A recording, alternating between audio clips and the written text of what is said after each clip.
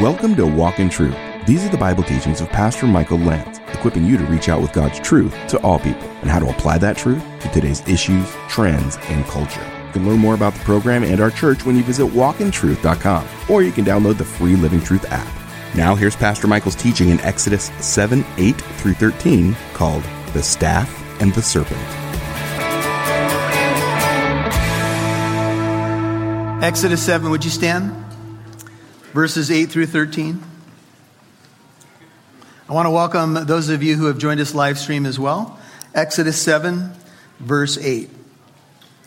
Now the Lord spoke to Moses and Aaron, saying, when Pharaoh speaks to you, saying, work a miracle, then you shall say to Aaron, take your staff, throw it down before Pharaoh, that it may become a serpent. So Moses and Aaron came to Pharaoh, and thus they did just as the Lord had commanded. Verse 10. Aaron threw his staff down before Pharaoh and his servants, and it became a serpent. Then Pharaoh also called for the wise men and the sorcerers, and they also, the magicians of Egypt, did the same with their secret arts. For each one threw down his staff, and they turned into serpents. But Aaron's staff swallowed up their staffs. And all God's people said, gulp. Yet Pharaoh's heart was hardened, and he did not listen to them as the Lord had said. You may be seated. Father, oh, what an amazing account this is.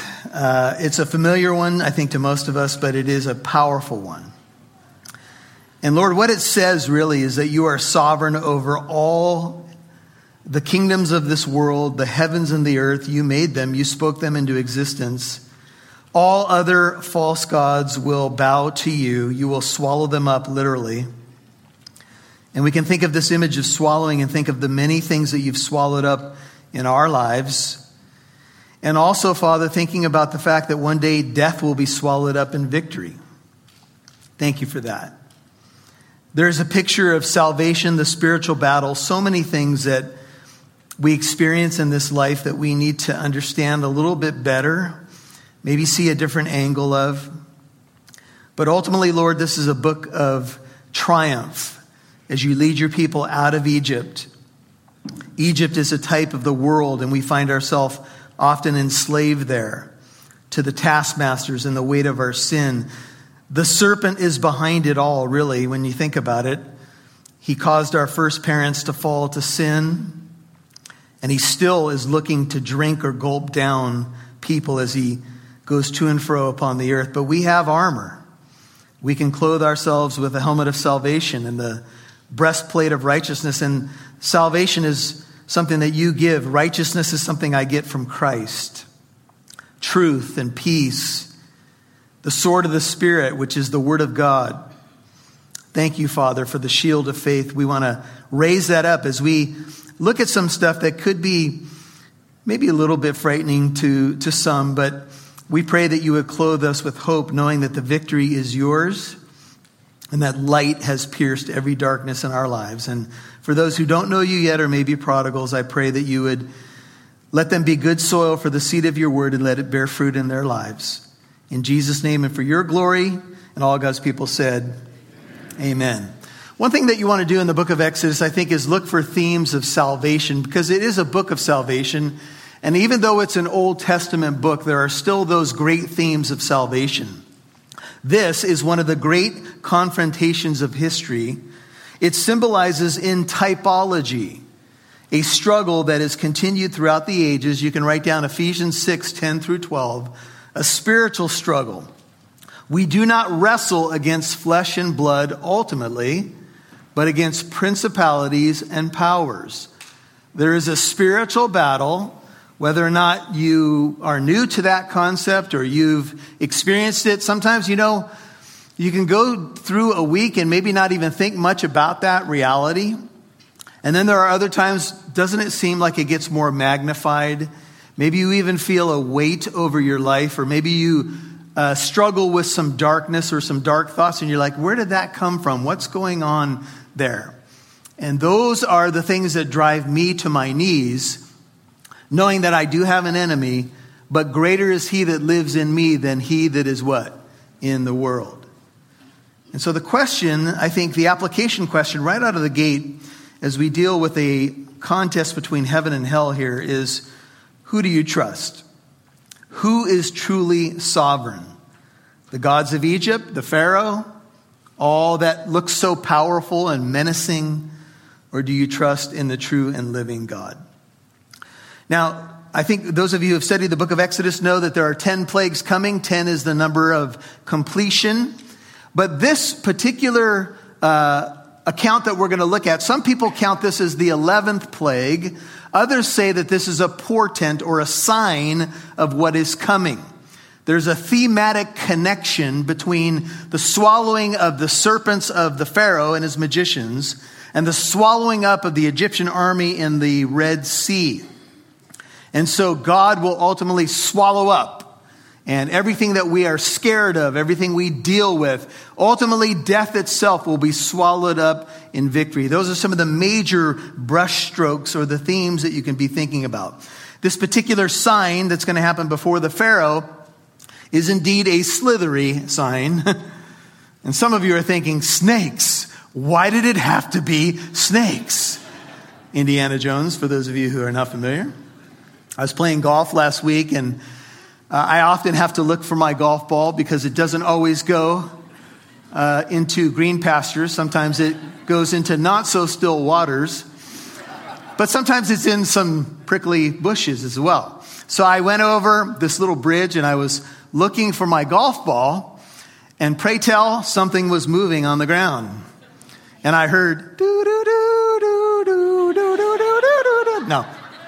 But I'll tell you what, it made me jump. And usually if you're searching for your golf ball in any of these questionable areas, you bring a club just in case. I didn't have a golf club, and I was like, whoa. And this thing slithered away from me, and I was thinking, snakes. Why did it have to be snakes? But there they are. They're weird creatures. Now, some of you like snakes. Anybody reptilian out there? Anybody, nobody? Okay, there's one over here. Do you have a pet snake? You have a lizard. Okay, we'll pray for you. But anyway. And so what we have here before us is a sign. In Hebrew, it's ot. And it points ultimately to God's sovereignty. As we think about the big picture of the 10 plagues that are coming, they are going to increase in intensity. And they're going to show more and more God's power over that which frightens us. This is more a demonstration than a plague, I would argue. But it is a sign of things to come. It is a sign of what's going to happen to the Pharaoh if he doesn't submit to God. He's going to be swallowed up. And I will tell you that the same God that saves is the same God that will ultimately swallow up. Because if you do not submit to him, he is the ultimate judge as well. And his judgment on Egypt is a picture of something that's coming in the future. God is going to pass over a second time. And those who have the blood applied to their life are going to be saved. And those who don't are not. They're going to face this God who is both loving and just. And so some people say that these 10 plagues are attributable to just regular phenomenon, ecological things that happened regularly in Egypt. It's amazing to me how critics of the Bible will go out of their way to try to explain away the supernatural. Oh, every one of the plagues was just a ecological, natural event that could be explained by things that happen in nature. You could call it Egyptian climate change. That was intended for humor. Anyway. But how do natural events know the limit of, for example, political ethnic boundaries? Things happen in Egypt that don't happen to the people of God in Goshen. How do you explain that? How do you explain that the plague stops at the border? How do you explain that when all the firstborn in Egypt die, the secondborn don't die? You see, what people do is they go out of their way to try to explain away the miracle portions in the Bible. And I will say to you that sometimes when we read these accounts, we wonder about what happened here. Staffs turning into snakes. I've never seen that before. But one thing that we need to realize is that whenever a miracle happens in the Bible, or I would say just as a sweeping idea, there's a truth behind the miracle. Jesus' miracles in the New Testament, especially the ones that are highlighted, like in the Gospel of John, tell us that he has power over disease, demons, and death. And there's a sub-point to his miracles, a truth about how he opens blind eyes to spiritual truth. A truth about how he raises from the dead. A truth about how he opens up our ears to truth, or we're bent over by the burdens of life and he straightens us up or causes us to walk again. Everybody with me? These are spiritual points behind, you could say, physical miracles. And this is no different. Each of these signs and then ultimately plagues that will come have a spiritual point behind them. And that's what we need to do when we read our Bibles. We need to look a little bit beneath the surface to see what God may be saying to us about our salvation, about things that he will ultimately deal with that scare us and frighten us. You may remember that when Moses was encountering God at the burning bush, he was questioning his credentials. How can I do this? And one of the things that God did is he said, "What's that in your hand?" And he said, "It's a staff. Throw it down," and it turned into a serpent, and Moses ran from it, remember? And then God said, "I want you to grab it again, and it'll turn back into your staff." How many of you would say, "No, thank you," right there? Get somebody else. I don't want to grab a snake, right? But Moses did it, and it turned back into his staff. And then this sign, most likely, he showed to the Israelites to give them faith that God was with them. Throughout much of Egypt's history, the Pharaoh wore a cobra made of metal on the front of the headdress as a symbol of his sovereignty. You'll hear more from Pastor Michael in a moment. Listen to our podcast mini-series, A Step Closer. In these series, Pastor Michael Lance and others on the Walk in Truth team discuss topics we face in our life from a Christian perspective. So the point is, starting with Gurdjieff, they believe this is the cosmos. Everything goes in here. If you can't put it in here, it doesn't belong. This tells you the meaning of the whole universe, not the Bible, not the Word of God, this stuff. Modern science has shown that worry and stress actually can shave away at the years of your life. You'll add some things, but they won't be the kind of value addeds that you want. No. Even if we threw out having to land on when does life begin, when a majority of those abortions happen, right, is in between generally 6 to 12 weeks. It has become traditional among many pagans to mark the 4 quarters of the Samhain circle with jack-o'-lanterns. But it might also be in keeping with the season to light one white candle in a jack-o'-lantern placed in the window or on a front porch to beckon the spirits. You can listen to A Step Closer on walkintruth.com, or you can subscribe and follow Walk in Truth on your favorite podcast app like Apple Podcast, iHeartRadio, Spotify, and many more. We'd love to see who's listening, so please connect with us on Facebook, Twitter, or Instagram. Just do a search for Walk in Truth Show. Now, back to Pastor Michael Lance right here on Walk in Truth.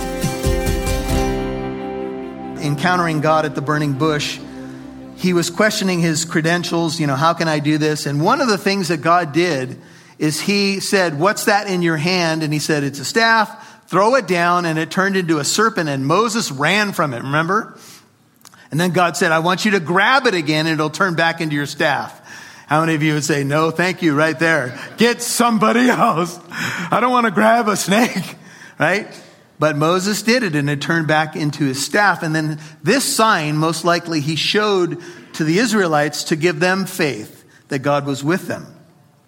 Throughout much of Egypt's history, the Pharaoh wore a cobra made of metal on the front of the headdress as a symbol of his sovereignty. Even his scepter often was a stylized cobra.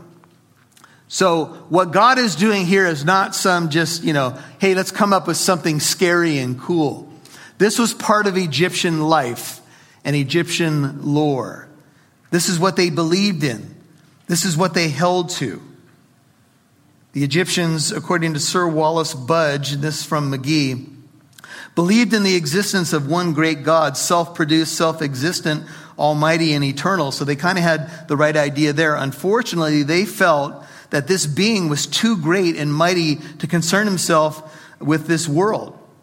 And so he didn't get involved in human destiny and the affairs of this world. He permitted the management of this world to fall in the hands of hordes of gods and goddesses and demons and good and bad spirits. And this is what Egypt was immersed in. Idolatry. Almost like that of Athens, when Paul walks through Athens and he sees 3,000 altars, all to these false gods and goddesses. And literally the Bible says in Acts 17:16 that Paul, when he saw the city swimming or under a forest of idols, he was annoyed. That's a loose translation, but it's one I like. He was annoyed. And it means he was jealous for God's glory. He saw all these lies, all this falseness, and then he came across an altar to an unknown God.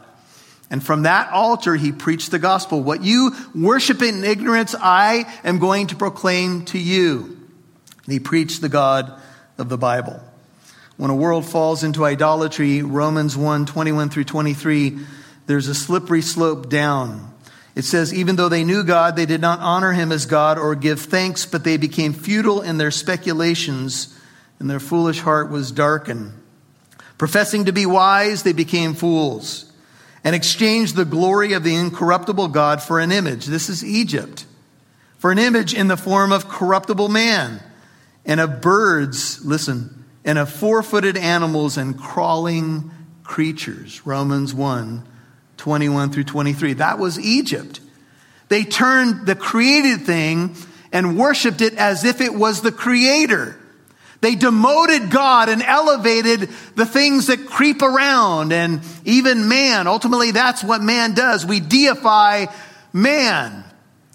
And the Pharaoh was supposed to be some form of deity.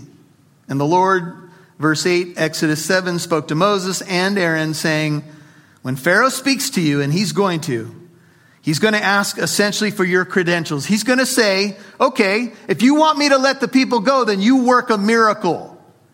Because by what authority would you say to me I should let them go? Then you shall say to Aaron, God, anticipating what will take place, take your staff, literally hurl it to the ground before Pharaoh, that it may become a serpent. He's going to ask you.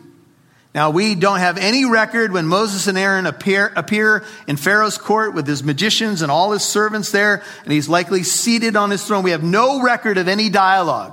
It could well be that they just came in and threw the staff down, and that's when everything began to happen, began to take place. But it may be that they came in and said one more time, let my people go. And Pharaoh said, you're going to have to show me something.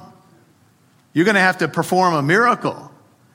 Do you remember that the religious leaders said to Jesus, we want to see a sign from you, teacher.